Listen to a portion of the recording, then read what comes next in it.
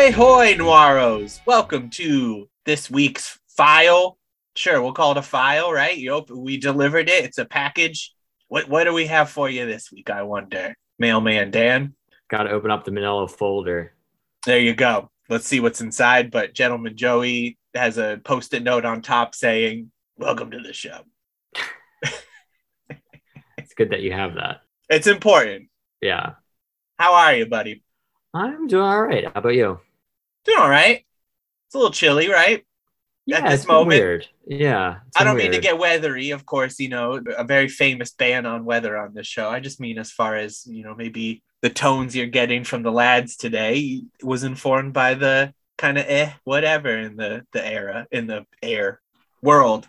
Earth, Yeah. Oxygen, ozone, Dan. Nitrogen, oxygen, Attaboy. all the elements. Heart. Yeah. It's Gonna be a good show. It's been weird. Yeah. I had some insomnia last night, Dan. Uh-oh. This for the first time, and it was whatever, but it was a late night in that regard. Just couldn't get to sleep, but I just wanted to shout out one of the show times we're showing High School High, and I love that. I haven't seen that in so long, but I used to watch it a lot. I hadn't either. It's a tad problematic at times, but for the most part, there's still some solid chuckles in there. I think if I remember correctly, in that one, there's the scene where it's the dance and he gives the DJ Glenn Campbell like a rhinestone cowboy. Yeah, that was a trailer moment, buddy. Yeah. I do remember that because I love Glenn Campbell. So that's that, and specifically finally together, John Lovitz and Glenn Campbell. A true dream. Truly. Well, that's good. I'm glad you at least caught something. I was going to ask you if you ended up watching anything as a result of the insomnia. And then this morning, or I guess afternoon, I learned that Brooke had never seen any of the Beverly Hills Cops. So squeezed in a 1 before beginning my day over here. But what were the thoughts? It was great. It went over great, man. It was wonderful. Everyone killing it. I mean, the first ones. I mean, honestly, I like all of them, but the first ones, obviously, is the top. I'm still I feel okay about 1 and 2. I'm mostly worried about 3. I have not seen it since it came out. 3 is definitely the weakest. I didn't mind it, but I was a moron back then too. So but we'll see. I have a feeling like two definitely holds up, and I feel like Brooke will probably like that one. Yeah, 3 is definitely going to be the questionable one. It has moments, but it's definitely the weakest of the 3. I'm looking forward to the moments. That's really what I'm more like. I know it's not going to be the best, but I'm looking for just some secret gem, little something in it. But 1 was great. Shout out to Damon Wayans, especially his little 2-second cameo with the banana, just known as the Banana Man in the credits, was amazing. Oh yeah, just that whole movie is just amazing. That's like definitely like Ronnie Cox. Yeah, I don't want to say at his peak, but like it was getting towards like Eddie Murphy's like it, like he was it. Yeah, I mean that was definitely 48 Hours, of course, fucking launched him that in SNL. But I mean this was like the payoff of like that potential that we were all waiting for. Right. So holds up. That's really all I got to say. And then I'm sure we'll get to Cobra as well because Stallone almost made Beverly Hills Cop, and then he, of course, took out his pen that we all love and rewrote the script. And they're like, "We don't want to make this," and he's like, "Fuck you, then I'm making it as Cobra." And Cobra's something. He cuts a pizza with a pair of scissors, Dan, in that one. Something I wouldn't advise. I remember seeing the Cobra trailer and just getting hyped because it is a great trailer. It's one of the all-time best. It's as good as the trailer for Stallone's pen. Okay. But the movie, I mean, it's a good time, but it's not as good as the trailer. And it's not over the top. So no, in all ways possible. Yeah, I probably like it more than Over the Top, but I think that's probably fair. I don't want to poo-poo Over the Top. I have a hell of a time watching that. Well, you like to arm wrestle, Dan? I mean, me personally, no, but do I like to watch movies about arm wrestling? Yes. There you go. There's this guy on YouTube I saw. It was recommended to me from the algorithm from Space Jam 2. Mm-hmm. Yeah, it was just some guy, and he's like got like one big arm or something like that, and he just like some scrawny dude otherwise, and he just takes down like the hugest dudes. There's like a line of them coming up, and he's just like down, down, down. I don't know. It's fascinating. I'll send it to you if you want. Cool. Yeah. I look forward to that. Got it, my friend. I was going to say today I've been motoring through in my attempt to watch all 5 of the original Planet of the Apes movies in one day, which I don't think I've ever done. I mean, I've seen all those movies plenty of times, but I've never done it all in one day. Right now, I just paused it at about the middle of 4. So okay. I'm sorry to take away. Also, pausing 4 is, I don't like this. We should have just canceled the show. 4 is in many ways my favorite one, especially, of course, if you're watching the uncut version, which I am, which you are. I mean, I guess there's a moment, but that one it should be taken as a whole. It's okay. I mean, normally I do that, but like them so well, I do, and in the interest of like, I'm trying to get them all in one day, so just like, and I had some other stuff, that I need to do, so I was just like, I've been taking periodic breaks to do other stuff, and I knew I was going to do this, so I'm trying to just see if I can get through all of them, which I think I will. I mean, I'm almost there. I've done it in 24 hours, but not in the same day. It was definitely like a night into day. Yeah, that I've done. I've like split them up over like a weekend. So I'll do like maybe like the first 3 on a Saturday and then the other 2 on Sunday. I've done that before, but never all in one day. And it will. Interestingly enough, unbeknownst to me, I watched the first one this morning, and then I happened to go online, and then I saw a post that today was actually the release date of the first one. Oh, so nice. Somehow like inertly I knew, maybe, I don't know, subconsciously, maybe I was clairvoyant and knew that was the day, but it was kismet. It actually worked out. So I don't know, Dan, you live a long enough life like we do, it's bound to happen. That's true. Plus there's so many of those goddamn movies, and movies in general, right? Yeah. Shout out to movies. There are a lot of movies out there. Yeah. But yeah, that's what I've been up to. So, very exciting. Pretty good. Yeah, I realized also that like Escape is still my least favorite. Like, the third one? Yeah. I would say that's probably true. Well, maybe the 5th one is my least favorite, but not because like it's any bad. But there's great moments in it. Yeah. But that's just it. As far as moments go, there's so much fun in that third one. Yeah, it's not bad. It's just my least favorite. I think that's the distinction. So I don't think it's necessarily a bad movie. It's just I find it the least enjoyable out of all of them. Mama. Yeah. I mean, you get the introduction of Ricardo Montalban. I mean, he's so good in it. He's great. It is what it is, but it's 5 movies telling one story. You wouldn't think it. I mean, of course, you could just tap out after one, and that's fine. It's the movie, but right. If you're gonna go along for the journey, you got to see what's happening. Yeah, 3 is so important. Like you don't get 4 and 5 without 3. Right, because they do explain it in 3 about what ends up happening, about why, almost like what they know about why things are how they are from their history, and then these movies actually show it. So it's like it's interesting how that. Yes, you're right that without 3 you really wouldn't be able to. It's very important to go on, so, including Montalban himself. Correct. Yes, I mean 4 is the most. 4's got something to say brutal. In a way. Yeah, in a way that it didn't really have something to say since the first one. There's always something there, of course. I mean, you could argue the second one. You could argue the second one with the atomic bomb. With the atomic bomb, sure, but there's so much like sci-fi-ness to it.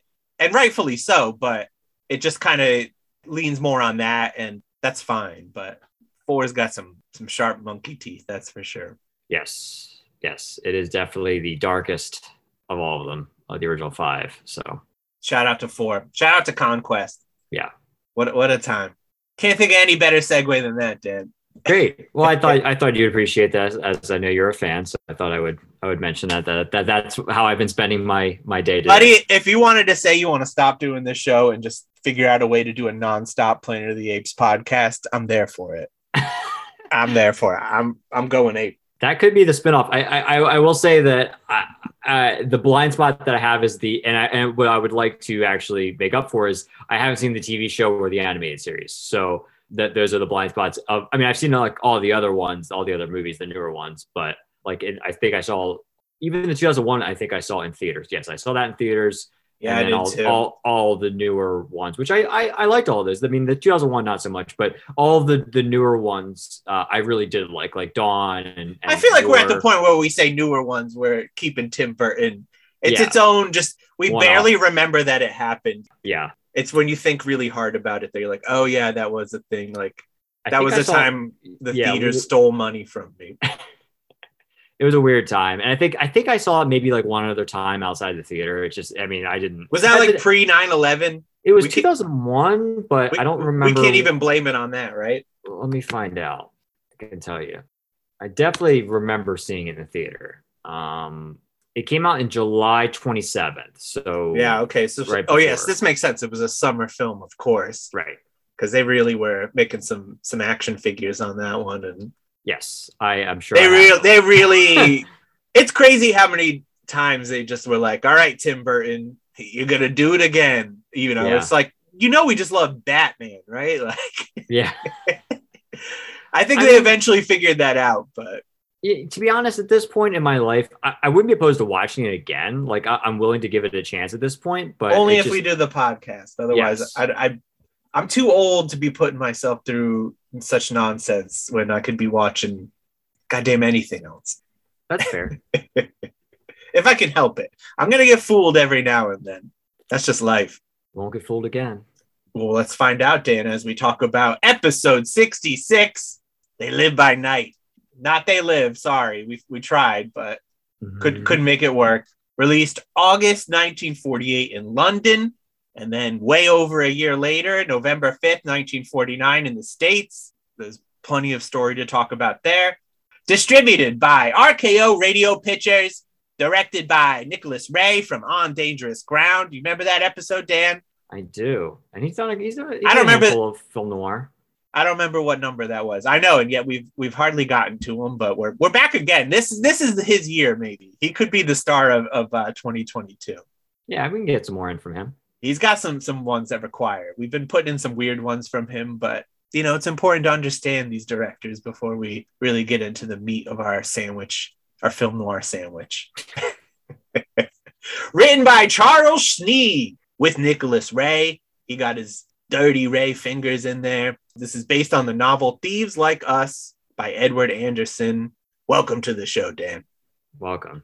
Now, you and I have seen this before. Yes. This is pretty, it's a hitter. I don't know if it's a heavy hitter, but it's one you get to if you walk the night path of film noir, if you're looking to live in it. And it's one that we both were a little lukewarm on from that time. Yeah, it's been a while since I watched it. So very long time. So I think that's part of it. Probably over a decade. This was early on. Yeah, I got the Blu-ray from Criterion. Yeah, it came out in 2017, so I'm sure I got it when it came out. It's interesting. I mean, right off the bat, I forgot about the bizarre intro that this has. Yes, like the very old school Hollywood. I mean, it's almost like its own thing. It was very. Yeah. At first, I'm like, is the trailer is it starting with the trailer? Yeah. But yeah, it's this boy and this girl were never properly introduced to the world we live in to tell their story. Sure. Yeah. You're like, okay. Some words. Yeah. All right. We'll see. But one thing I do want to point out is with Nicholas Ray, this is his first movie. And I tried to keep that in mind with this viewing. Yeah, for a first movie, I think it's pretty darn good. Exactly. We'll get more into it. But I think this is very similar to when we did On Dangerous Ground watched it, was whatever about it, doing it now, and was like, feeling a little better about it. Yeah, I would agree. It's a scrappy film, but it's got some charms and they're there. But it takes a second to get cooking, as we're going to get through it. In my opinion, I feel like I wasn't there at first, but it gets there. I would also venture to say, I obviously haven't seen every film noir, but I've seen a lot to know. You sure about that? Yeah, I would say, but I feel like it feels like one of the most romantic, when it really focuses on more of the romantic nature of the relationship of the two main characters, more so than just the whole cat and mouse femme fatale thing. There's more of a serious bond that you see, and this is pretty early for that type of. Yeah, it definitely sets it apart. Yeah, and that's what makes it unique. Yeah, because otherwise it's just any other movie, you know? Right. A lot of that was from Nicholas Ray, amplifying it from the studio, you know, changing it. It definitely seems to be a different story from the source material, you know, within reason. But yeah, I don't know. It's interesting. Like the closest thing I could compare it to, and I'm sure I'm not the first to do so, would be Gun Crazy. Oh, yeah, definitely.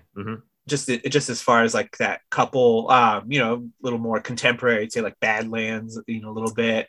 I literally was thinking about Badlands as I was watching it. So that's I'm glad that you picked up on that as well, because I was thinking about that. But yeah, I mean, even with just like some of the bank robberies, I mean, the bank robberies a lot in Gun Crazy were also shown from outside. Like you don't actually see them. You see, from the car perspective and what's going on outside. Just some weird coincidences. Yeah. We're starting off this movie. We got some criminals. We got Bowie, who is our Farley Granger. Bowie. There you go. Thank you. Like a Bowie, think like Bowie knife. You got there's some great nicknames in there. Pretty much everyone's got one that matters. I do appreciate that about this film. I did want to mention that the names are definitely interesting. You definitely like, okay, this is different. Yes, he's Arthur Bowers, but you know, Bowie.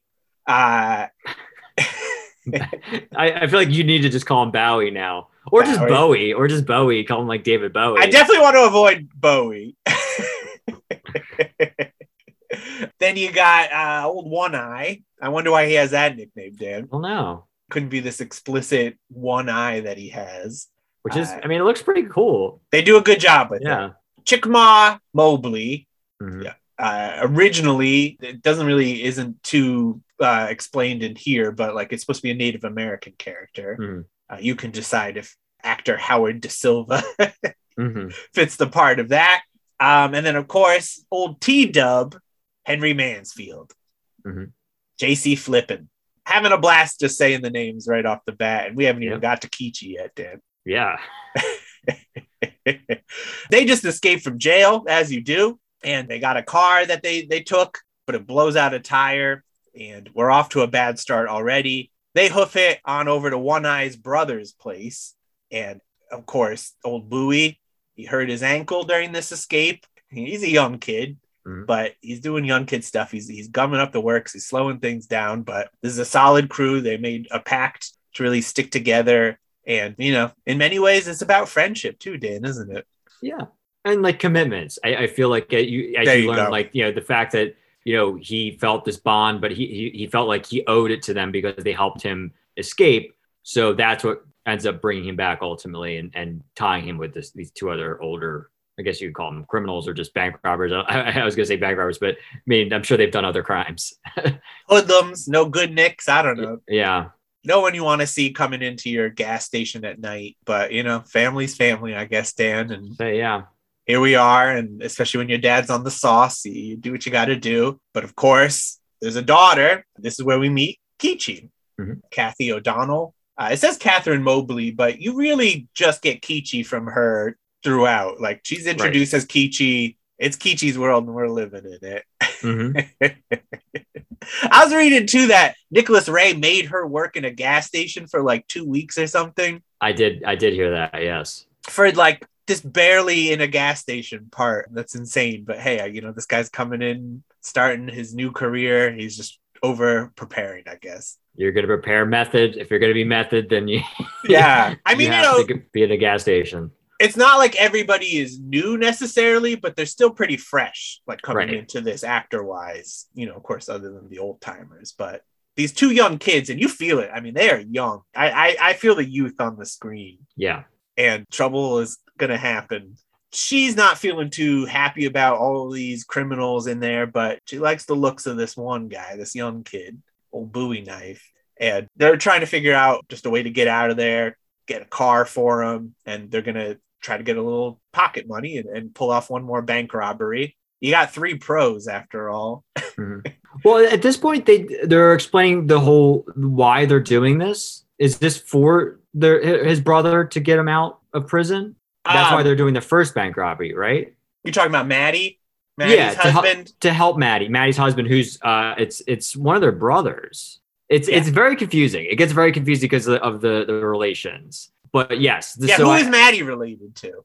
Or is it just who she's married to? Is that somebody who is? So Maddie, that's okay. Wait, that's T-Dub's sister-in-law. Okay, yeah, correct. Right. So T-Dub's brother is in prison, and they need to get money to get a lawyer to help spring him out of jail, but they don't have the money, so they have to rob a bank to get the money. And then we also, I don't know if we know at this point, but it doesn't matter if we say it. We can let these facts come in when they come in. We're doing what we can. We're in it. We're in it, exactly. We're living by night, Dan. That's how it goes. Yeah. If we're going to live, got to live by night.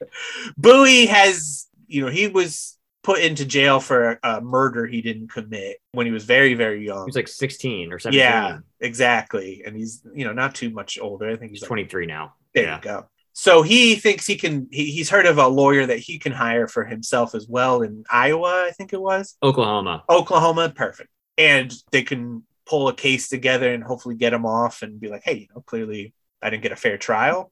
Even though he broke out of jail, so obviously they're gonna look very nicely upon that. Look, this is a kid. He was put in jail when he was a kid. He doesn't have a man's logic, Dan. Yeah, that's true. But yes, no, absolutely, that was insane.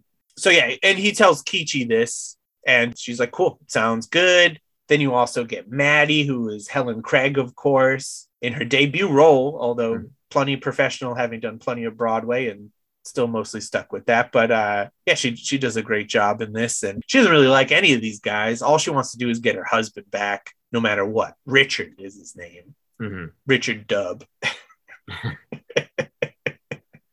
Mr. Other Dub. So she's trying to keep it together, but she doesn't want anything to do with these guys. And we're going to pull off this bank robbery. Bowie's going to stick around and be the getaway driver. And he also goes into a jewelry shop, Zelton. And he really has a nice rapport with the clerk there. He looks into a watch. He drops a large bill on it, which there's no change for. So they have to go over into the bank, which is a nice way for him to case it. Right. It was interesting how that worked out. And also, it's a little bit weird. It's like, hey, walk over with me to the bank. We'll change this together. It's not like you go over to the bank and change this and come back. Like, I'll be right back. It's like, what are you going to do? But, you know, small town, you know how it is in Texas. Yeah. So he goes over and now he's got a watch. That's fun. Hopefully he'll have something to do with that. He goes back and relays all the information that he saw. And now they're going to go ahead and pull off this crime the next day. Mm-hmm. And T-Dub and One Eye, they go into the bank to hold it up, but you got old Bowie hanging out in the car. And then that guy who sold him the watch comes up to him and it goes so bad. He's like, hey, what's up, buddy? Like, what are you doing? And he's just like pushes him away. Yeah, it's pretty great though. And so, yeah, that blew everything. The guys get in the car, they speed off and they're able to make it into some brush or whatever, where they have another car waiting for them, and then they blow up that other car, which is very nicely done. It's very good, yeah. Yeah. And all is well. Happy ending, basically, from there. They're flush with cash. Everybody's spending money. Yeah, why not? Including One Eye and Bowie. They get some new clothes, and they get another car, and they get hammered, and they're driving away, and old One Eye's like, come on, man, you better speed it up. He's always encouraging him to go faster. Like, I don't want to be stuck behind you. And they're just drunk and having a good time, driving through the streets. It's not like anything's going on there, Dan. You could do what you want. You could drink and drive, but apparently not, because it turns out there are pedestrians and other cars, and they get into this brutal crash. And as Bowie says, there should be a law against it. So many times. So, maybe there should be a law against that. Who knows?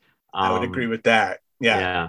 He crashes his car into a jalopy, I should add. We do get a jalopy. Absolutely. So yes. I hope that helped with this viewing for you. I was happy to hear it. Yes. Yeah. Good to know. We checked it off the box. So they need to go now. It totally caused a scene. They still got One Eye's car is working fine. So he grabs Bowie, go into that. Bowie's like, oh man, I left my gun behind. Can I grab that? Dude, there's no time. This cop comes up that they have to kill. One Eye kills. Yeah. It goes, like, you're coming with me. This is weird. Why are you trying to get away? And he's obviously hurt. Yeah, he's like, I'm just going to take him to a hospital real quick. And he's like, dude, no, that's not going to work. Yeah. We'll figure it out, but you need to chill. And they're like, well, no, we're criminals. So yeah, one less cop in the world. So clearly now we're going to go ahead and need to figure out a new plan and leave town a lot sooner than we thought.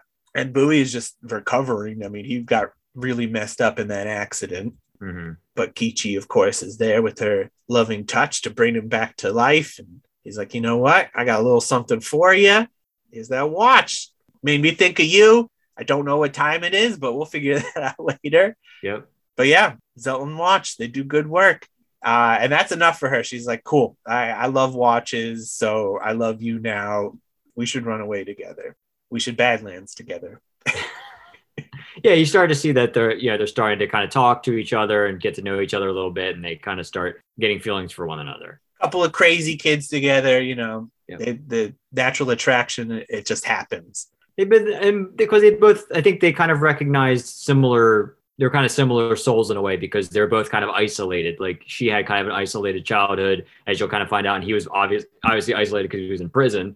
The ultimate isolation, yes. Right? So I think they see that commonality there. I think that's part of what brings them together. Yeah, her dad's an alcoholic. She's stuck at a gas station. This is great. This is opportunity. Ring a ding ding. Yeah. Yep. And so in the newspaper too, we find out that they got the gun. We're in a point of our timeline in history where we're good with fingerprints. We did think about that. Yeah. So suddenly fingerprints were okay. We're able to get them. We're all good, because there are plenty of other scenes where they did not seem to give a shit about fingerprints, but yes, they got them. They're good to go now. So it's time to take off. The kid, as they're calling him in the papers, he's like, all right, it's time to go. He's got his little leather holder for the money. Yeah, pouch for money. Let's hit the road. Let's go ahead and get a bus. Let's hit the Greyhound, which I saw the driver of the Greyhound was a real driver. That's pretty fascinating. Authenticity. Did great work. I really felt like we had 10 minutes before it was time to go. And they really squeezed in everything they could. They got some crummy food and some crummy coffee. And you notice that there's a quickie wedding chapel in neon lights. Sign. Yeah. Immediately. And you're like, that's probably going to happen. And boy, does it, Dan. That's a nice scene where they get married in a rush, and it's kind of like the little comedy, like in the middle of the movie, you get a little bit of that comedy because the guy that runs it's a little bit of a character, and then he's got the witnesses that are like relatives. And what was his name? His name? Yeah, do you remember? I don't know if they actually. I'm sure they do say it, but I can probably get it to you in Hawkins.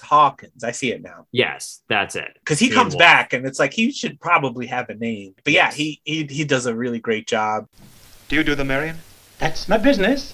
I have a $30 wedding, which gives a complete recording of the ceremony on records. I have a $20 wedding. Will you just marry us? That'll be $20. Tilly, Herman? Who are they? My sister and her husband. Witnesses. We have to have them? Oh, yeah. First, you gotta sign your names. Over here.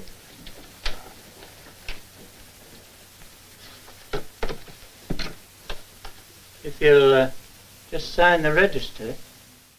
Not like sleazy, but just a professional. This guy knows what's up. He gets him married. He recognized, you could rent a ring for $1, Dan, or you could get it for $5. Also, one of the witnesses that they have that work there was sick and was not allowed to give kisses. That was a nice touch as well.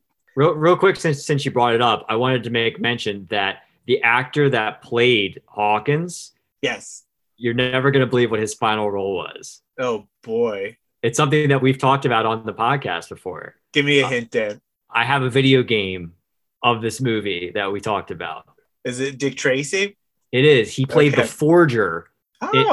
Forging Dick Tracy's signature in Dick Tracy. That was his final role, that actor. Going out on top. And 1990, I mean, it's, he was born in 1896 and he died in 92. So he was 95 when he passed away. But yeah, very, very interesting that it happened to be his last role was Dick Tracy. So a little fun fact in the middle there. You could tell, like watching this movie, you could tell he was going to be in a Dick Tracy eventually. Yeah, you could hope. Exactly. He was just too good. So you had ring rentals if you needed them, but we were able to pay for this. And they're like, hey, you know what?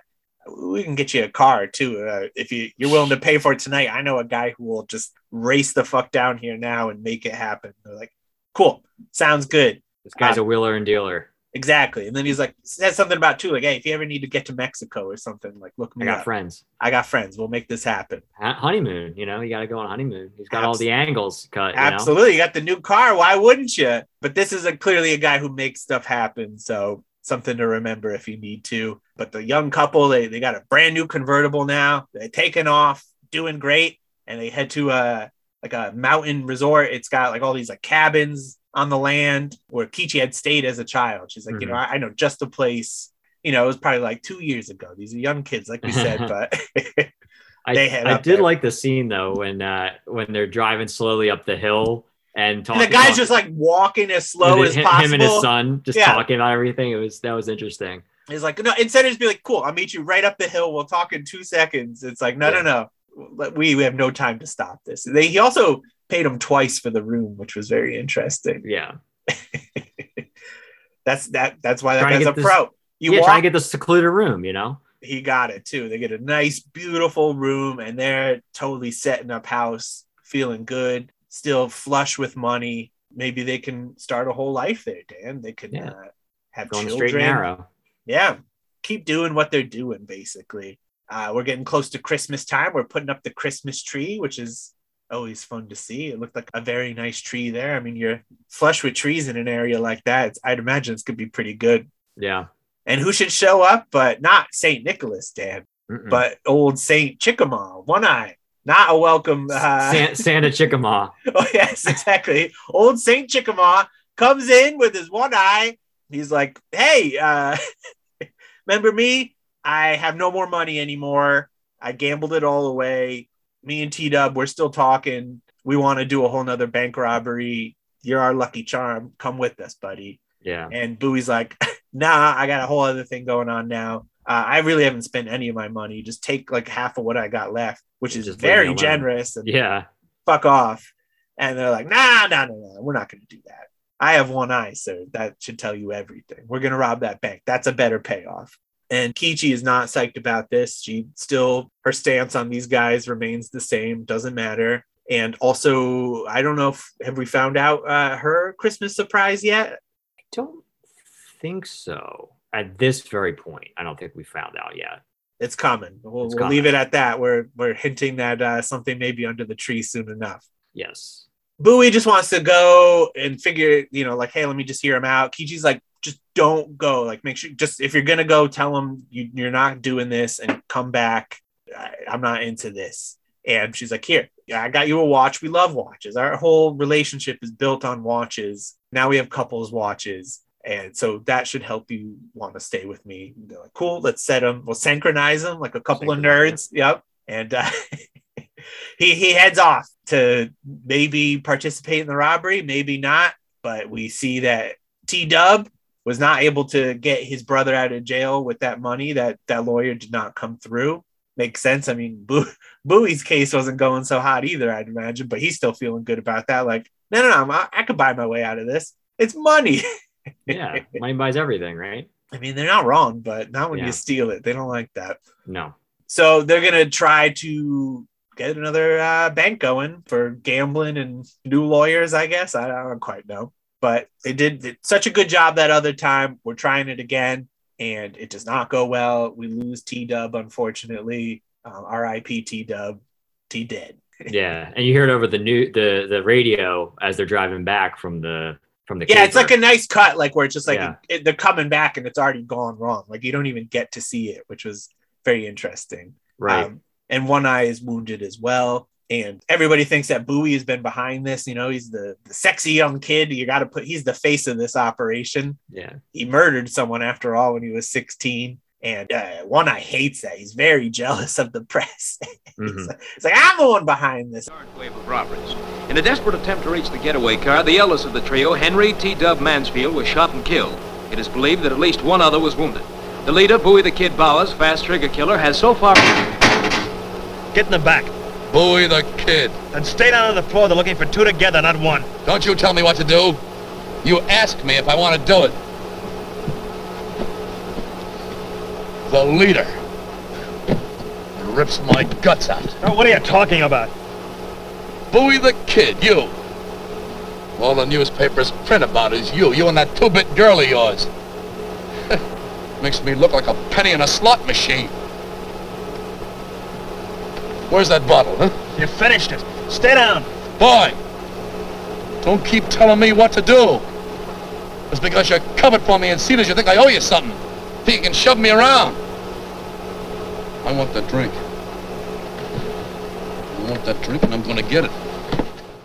So they get in a fight and Bowie gets rid of him roadside and heads back to his cabin. And he gets killed, like One Eye gets killed, right? Yes, breaking into a liquor store because he went off to do his own thing. Right. I believe it's sobering up at that point too, because there's like a bunch of times he's like, you have any more liquor? You know, like he really wants to be hammered. But yeah, so he dies robbing a liquor store off screen, which was a nice touch as well. And then here is where we learn what was under that tree. Kichi's pregnant. Mm-hmm. We got a baby Kichi on the way. Mm-hmm. So they're like, okay, well, that's not good. We got to figure that out. Let's leave these cabins. Things have been getting crazy around here anyways. And we'll head east. I heard of a place we can go with an old friend. Mm-hmm. So they head there. Many days of driving. They're living by night after all. Yep. They truly are at this point. Absolutely. If they weren't before, this definitely seals it, I think. The lights are off at this point. And, you know, things are going okay. They're feeling pretty safe. They're being out in public and trying to be a normal couple.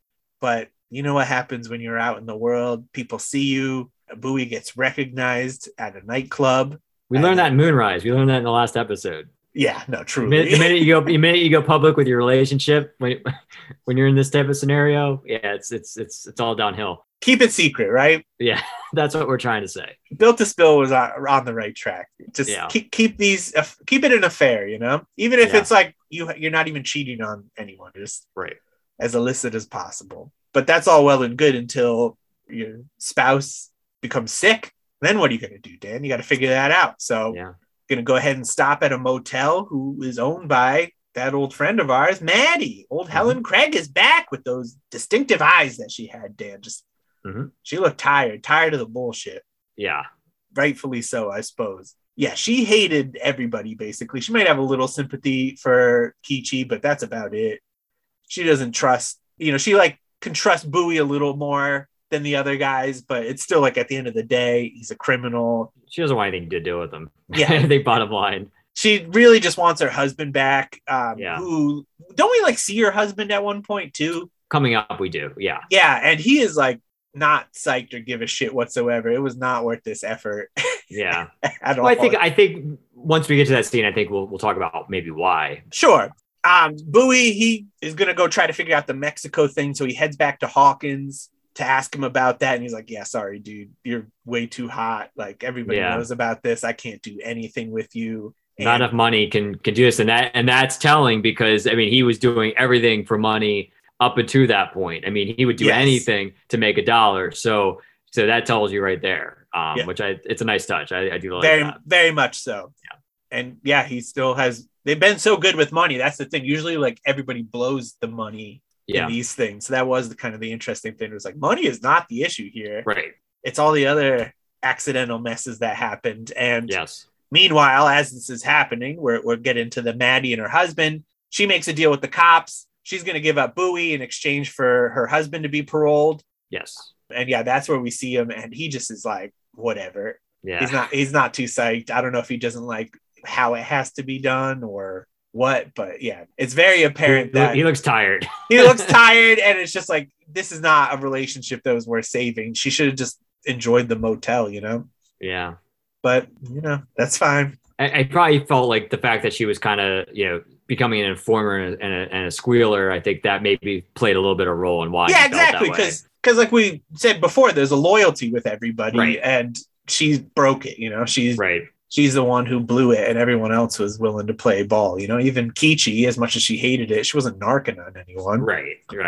But we're heading back. Bowie heads back to the motel and he goes to see Maddie first and was like, look, things are bad. Clearly, I'm unable to pull off the Mexico trip. I'll head off, try to get to Mexico myself, and I'll send for Kichi once things are fine. And the kid, I'm going to leave a note. And Maddie's like, no, don't you want to go say goodbye? Yeah, in the make cabin? sure you see her. Yeah, definitely go see her. Wink, wink. And he's like, no, letter should be fine. And he's like, no, please go to the cabin. You're a man, right? And he's like, oh, all right, I guess so. So he heads over to the cabin and, looks like a real nice happily ever after, but not so much. We got so many cops. They descend on him and he, of course, wants to protect himself. He draws a gun and they shoot the shit out of him. Yeah. He gets blasted. He is Swiss cheese by the end of this thing. And Kichi comes out and sees his dead body, finds the note that he had written, and all it says is, I love you, because that was the one thing that he hadn't told her just yet. They kept saying, I like you so much. And right. Like, you're married. Yes, I should hope so. But they saved the love for last, Dan. The end. The end. So what'd you think of this viewing of They Live by Night? I like it. I think, I try to think about other Ray movies I've seen. Like, I think one that jumps out, even though it's not film noir, but like Johnny Guitar, like people talk about that one a lot. And it's one of my personal favorites of his just because of how bizarre and almost like, I don't know if like genre bending is the right word, but I guess it kind of is. Yeah. And I feel like in a way, this kind of is like that for film noir. I think this is a very unique and different twist or take on a lot of those types of films that were coming out at the time. I mean, this is 1948 for this movie. So I think in context of that, I and seeing it again, fresh, I felt better about it. I like the difference of, as I said in the beginning, of it's really about their bond between Bowie and Kichi, and this, you kind of their relationship is really evolving, and he's really trying to straighten out. Like he's really trying to get away from the life that he's led his whole life up to this point. He's 23 now, but up until this point where he's led this kind of life of crime, right?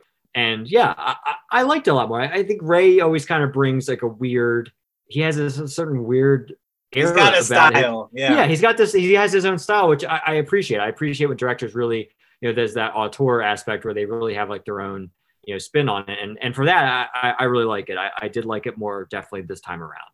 I mean, it is a testament to sometimes, just giving these things another chance. And yeah, I feel the same way. It was really fascinating, just this being his first film and just how well developed everybody was. I mean, the motivations were there, the relationships bloom over time and pay off. And yeah, it really was a fantastic debut. Yeah, I would give it 7.2 out of 10 nights. I had a feeling it was going to have night in there somewhere. I think that's about right. Yeah. Yeah. Definitely. I'd say definitely in like the 7s out of 10 for me. Maybe I would go a little bit higher. I would say somewhere between like 7.5, 7.8, somewhere around there for me. I would say a lot of that is more ranking it against his other films, which get so much better. But, I really do want it to, it is a strong debut, but it is a debut. Like, it is a little scrappy, but it's cool as hell. I think it helps the lead actors really kind of help sell this thing. I don't know if it would have worked without them. Yeah, there is like a realness to them. It's like a real like innocence, and I feel like the characters need to kind of portray that. So I think it's perfect. I think it's perfect that you have these actors playing these roles. They're all baby faced and everything. Yeah. So this was based off of Thieves Like Us, which was the second and final novel, which was published by author Edward Anderson. The title was taken from a line in the book where T-Dub says that bankers are, quote, thieves just like us. They do say it a couple times in the movie. Yes. That line. And Anderson sold the movie rights for $500, Dan. That's not enough. No. I've heard some bad deals, but you should know. Even with inflation, I feel like that's not a lot of money. That's rough. Working titles for this movie were Thieves Like Us, Your Red Wagon, and The Twisted Road. Yeah, Your Red Wagon is junk, but Twisted Road's fine. That would have been okay. Well, I mean, I was thinking about, I'm like, wait, what was that from? That was from the song. And we forgot to mention that when they were in that nightclub. Yes. And she's singing, and she's like singing right to them. Holding the money, like her tips. Yeah, it was very fascinating. That was a great scene. I forgot, we didn't mention that, but yeah, that was a great little scene. There was another scene, I think it was, maybe it was at the chapel or something, but it was like a water cooler or something with like a cowboy hat on it. I can't remember. But I'll post that screenshot. Yeah, I must have missed that one. I don't remember seeing that. I kicked myself for not making a note of it when it happened. But like I said, I'll post a screenshot of that because it was well compositioned. Mm-hmm. There was a lot of passes made on this script. First, there was writer-director Roland Brown, who actually controlled the rights to the novel. He wrote the first draft of the screenplay in 1941, and it was deemed unacceptable. It had too much criminal activity and, quote, loose sex. And there was a revised script from Robert D. Andrews in October 1941 and was rejected for pretty much the same reasons as the previous draft. Mm-hmm. And they kept at this for a while until Ray had come along and done an adaptation, more of a detailed treatment. He titled it Stranger Here Myself, which, speaking of Johnny Guitar, you may recognize that line because that was a wording he was quite fond of for some reason. Yeah. And they're like, cool, change the title and play up the love, play up the romance. And he's like, cool, we got it.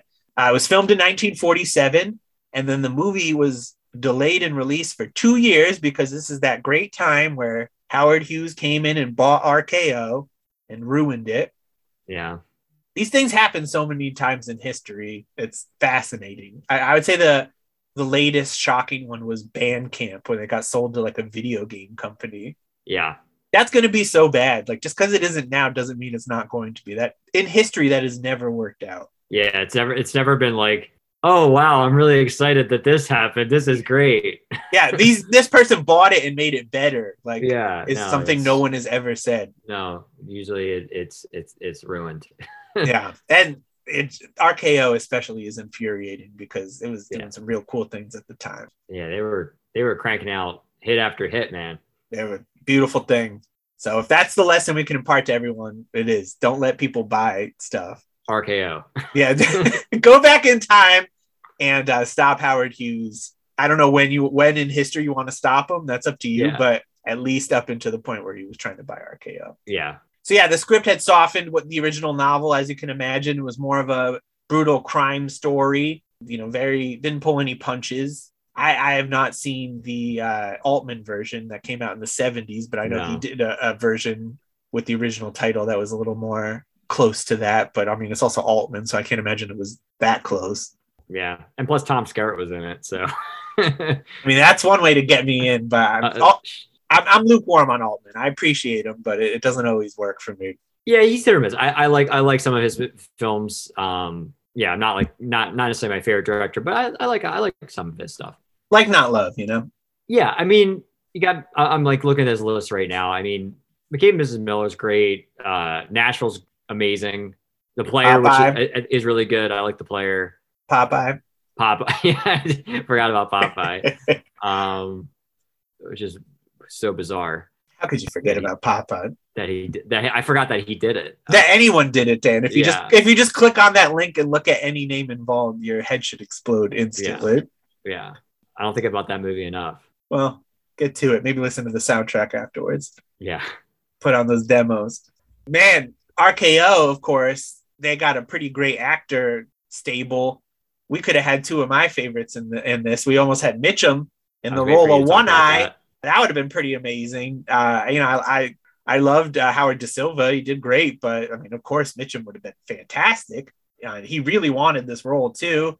He even cut and dyed his hair black because, of course, it was supposed to be a Native American, but he was rejected because I see for many different reasons he was nominated for an Oscar and they thought it was too beneath him. Or there was also that he was told by the studio that he couldn't play a criminal or die in a picture. Yeah, that would have been interesting if he was in it. I don't get me wrong. I love Robert Mitchum. I feel like he might have overpowered a little bit in this movie because I think he had a whole different cast if that was the case. It would have thrown the whole balance, I think, off. So I feel like maybe it was the better decision to let him just kind of do his thing, I mean, I'm always going to side on just casting Mitchum in history, sure. But overall it's okay. We almost had Jane Greer for Kichi as well. Yeah, so would have had Out of the Past. Could have been a hell of a reunion. Yeah. When they say they live by night, it was they. It could have been they, but yeah. Well, they kind of live by night a bit in Out of the Past. The lights were off. It's true, Dan. Yes. Farley Granger had actually recommended Kathy O'Donnell for the role, though, of Kichi, and that was good. Good, we got it, but it was not a successful film. Unfortunately, it did not seem to take off. It lost a lot of money, but that's all right. Everybody kind of bounced back, I would say. The opening shot, which was a helicopter shot, That was the first sequence that Nicholas Ray had ever directed, and it was I loved it. It's very cool. It was shot by a helicopter camera, which was placed on a gyro stabilized mount, and this was pretty innovative stuff at the time. People weren't really using helicopters, and I mean, it's 1947 that they're making this. Like, yeah, I mean, that's pretty amazing. Absolutely. No, and it was cool. It took them 4 takes to get it, and they went with the second one, so they could have had it in 2. Yeah. But you got to keep those actors in focus, and why not see if you can get better, right? I guess that was just the best one in the bunch. They just probably looked at them all like, I guess this one's fine. Nicholas Ray worked on the script for more than a year. He's debuting. He's trying to do it right, you know? Yeah.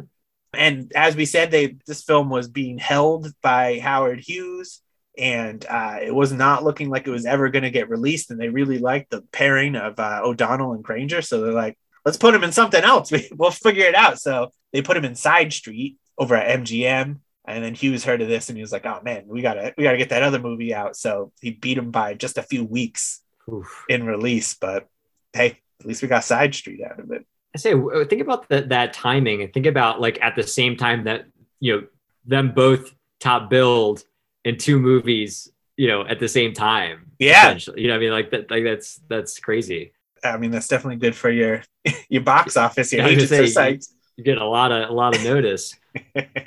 Well, let's notice these actors. Let's get into them. Kathy O'Donnell, who played Keechee, of course. I'm going to get in one last Keechee. Mm-hmm. She worked as a U.S. Army induction center, working as a stenographer there. But then she quit because she was inspired to study acting at Oklahoma City University after seeing films like 1937's A Star is Born and 1939's Wuthering Heights. She was spotted at a drugstore when she was on a 2-week trip to Hollywood by an agent of Samuel Goldwyn, and that totally kicked off her career. She had a Southern accent she had to work past, but they had confidence in her, and she did pay off. She'll be back for a detective story for us, I would say. She'll be back for us again on another one. I don't know if you want me to mention it, but we'll keep it in our pocket, but keep an eye out for sure. But she's also probably best known for The Best Years of Our Lives and Ben-Hur, which I don't see us getting to, maybe in the last years of the show, but we'll see. And speaking of Wuthering Heights, which was directed by William Wyler, she worked with him many a time and even married his brother, Robert Wyler. So that was crazy. But she died on their 22nd wedding anniversary, and then her husband died 9 months later. And she died pretty young, too. Yeah. But Farley Granger, total opposite. He made it to 85, so good for him. He had a great childhood with wealthy parents until the stock market crashed, which forced the family to downsize. And they still did pretty okay compared to most everyone else in the old Great Depression, but his folks still took it pretty hard and drank pretty heavily and were arguing with each other during this time. They moved to a sketchy apartment in Hollywood, and this is where their son began a career in acting. He made a few movies before he enlisted in the Navy. And when he came back from the Navy, things were great. He lost his virginity. His parents started to sober up and were getting along, and he was ready to get back into acting. And he was making a lot of important contacts around this time, including director Nicholas Ray, who cast him in this picture. And then, of course, while the film's release was being held up, it was able to premiere in London, which I said at the top of the show. And also during that time, there's a lot of private screenings going on of it because it was an exciting film. We liked it.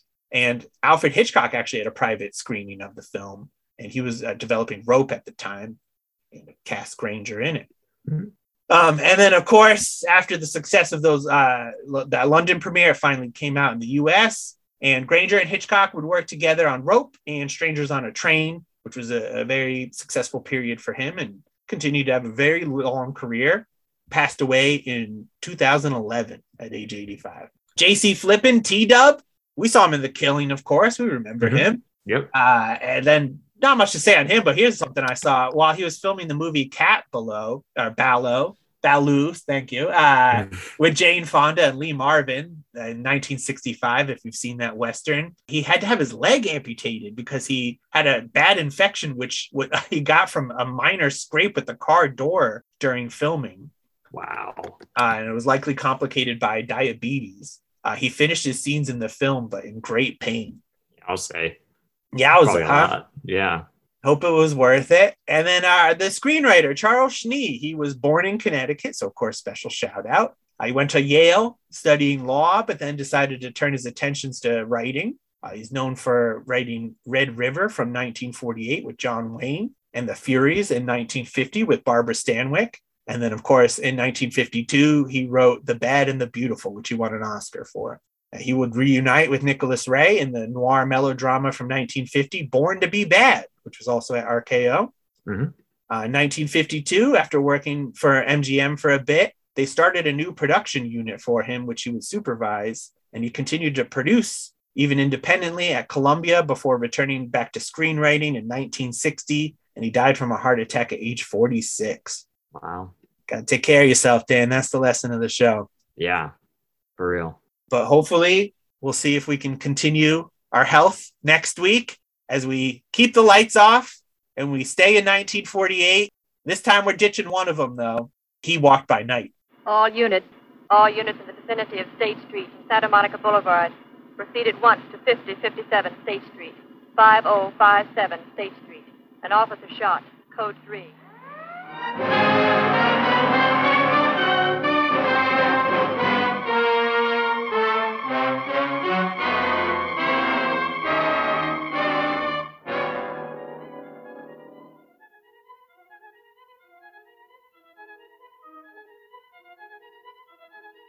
A lot of other precautions, too. No fingerprints, no identification, nothing definite.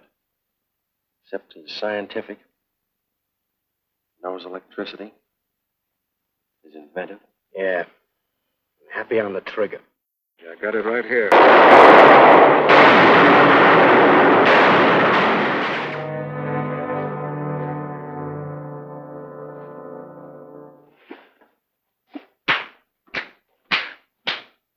I know there's money here. Where is it? Don't run. I'll get it. Oh!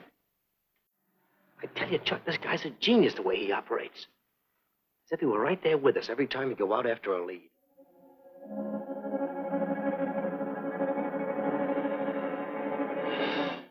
Wait a minute. He wasn't a cop. He was a radio technician right here in our dispatch office. What did you say? I'm saying he worked here in 42.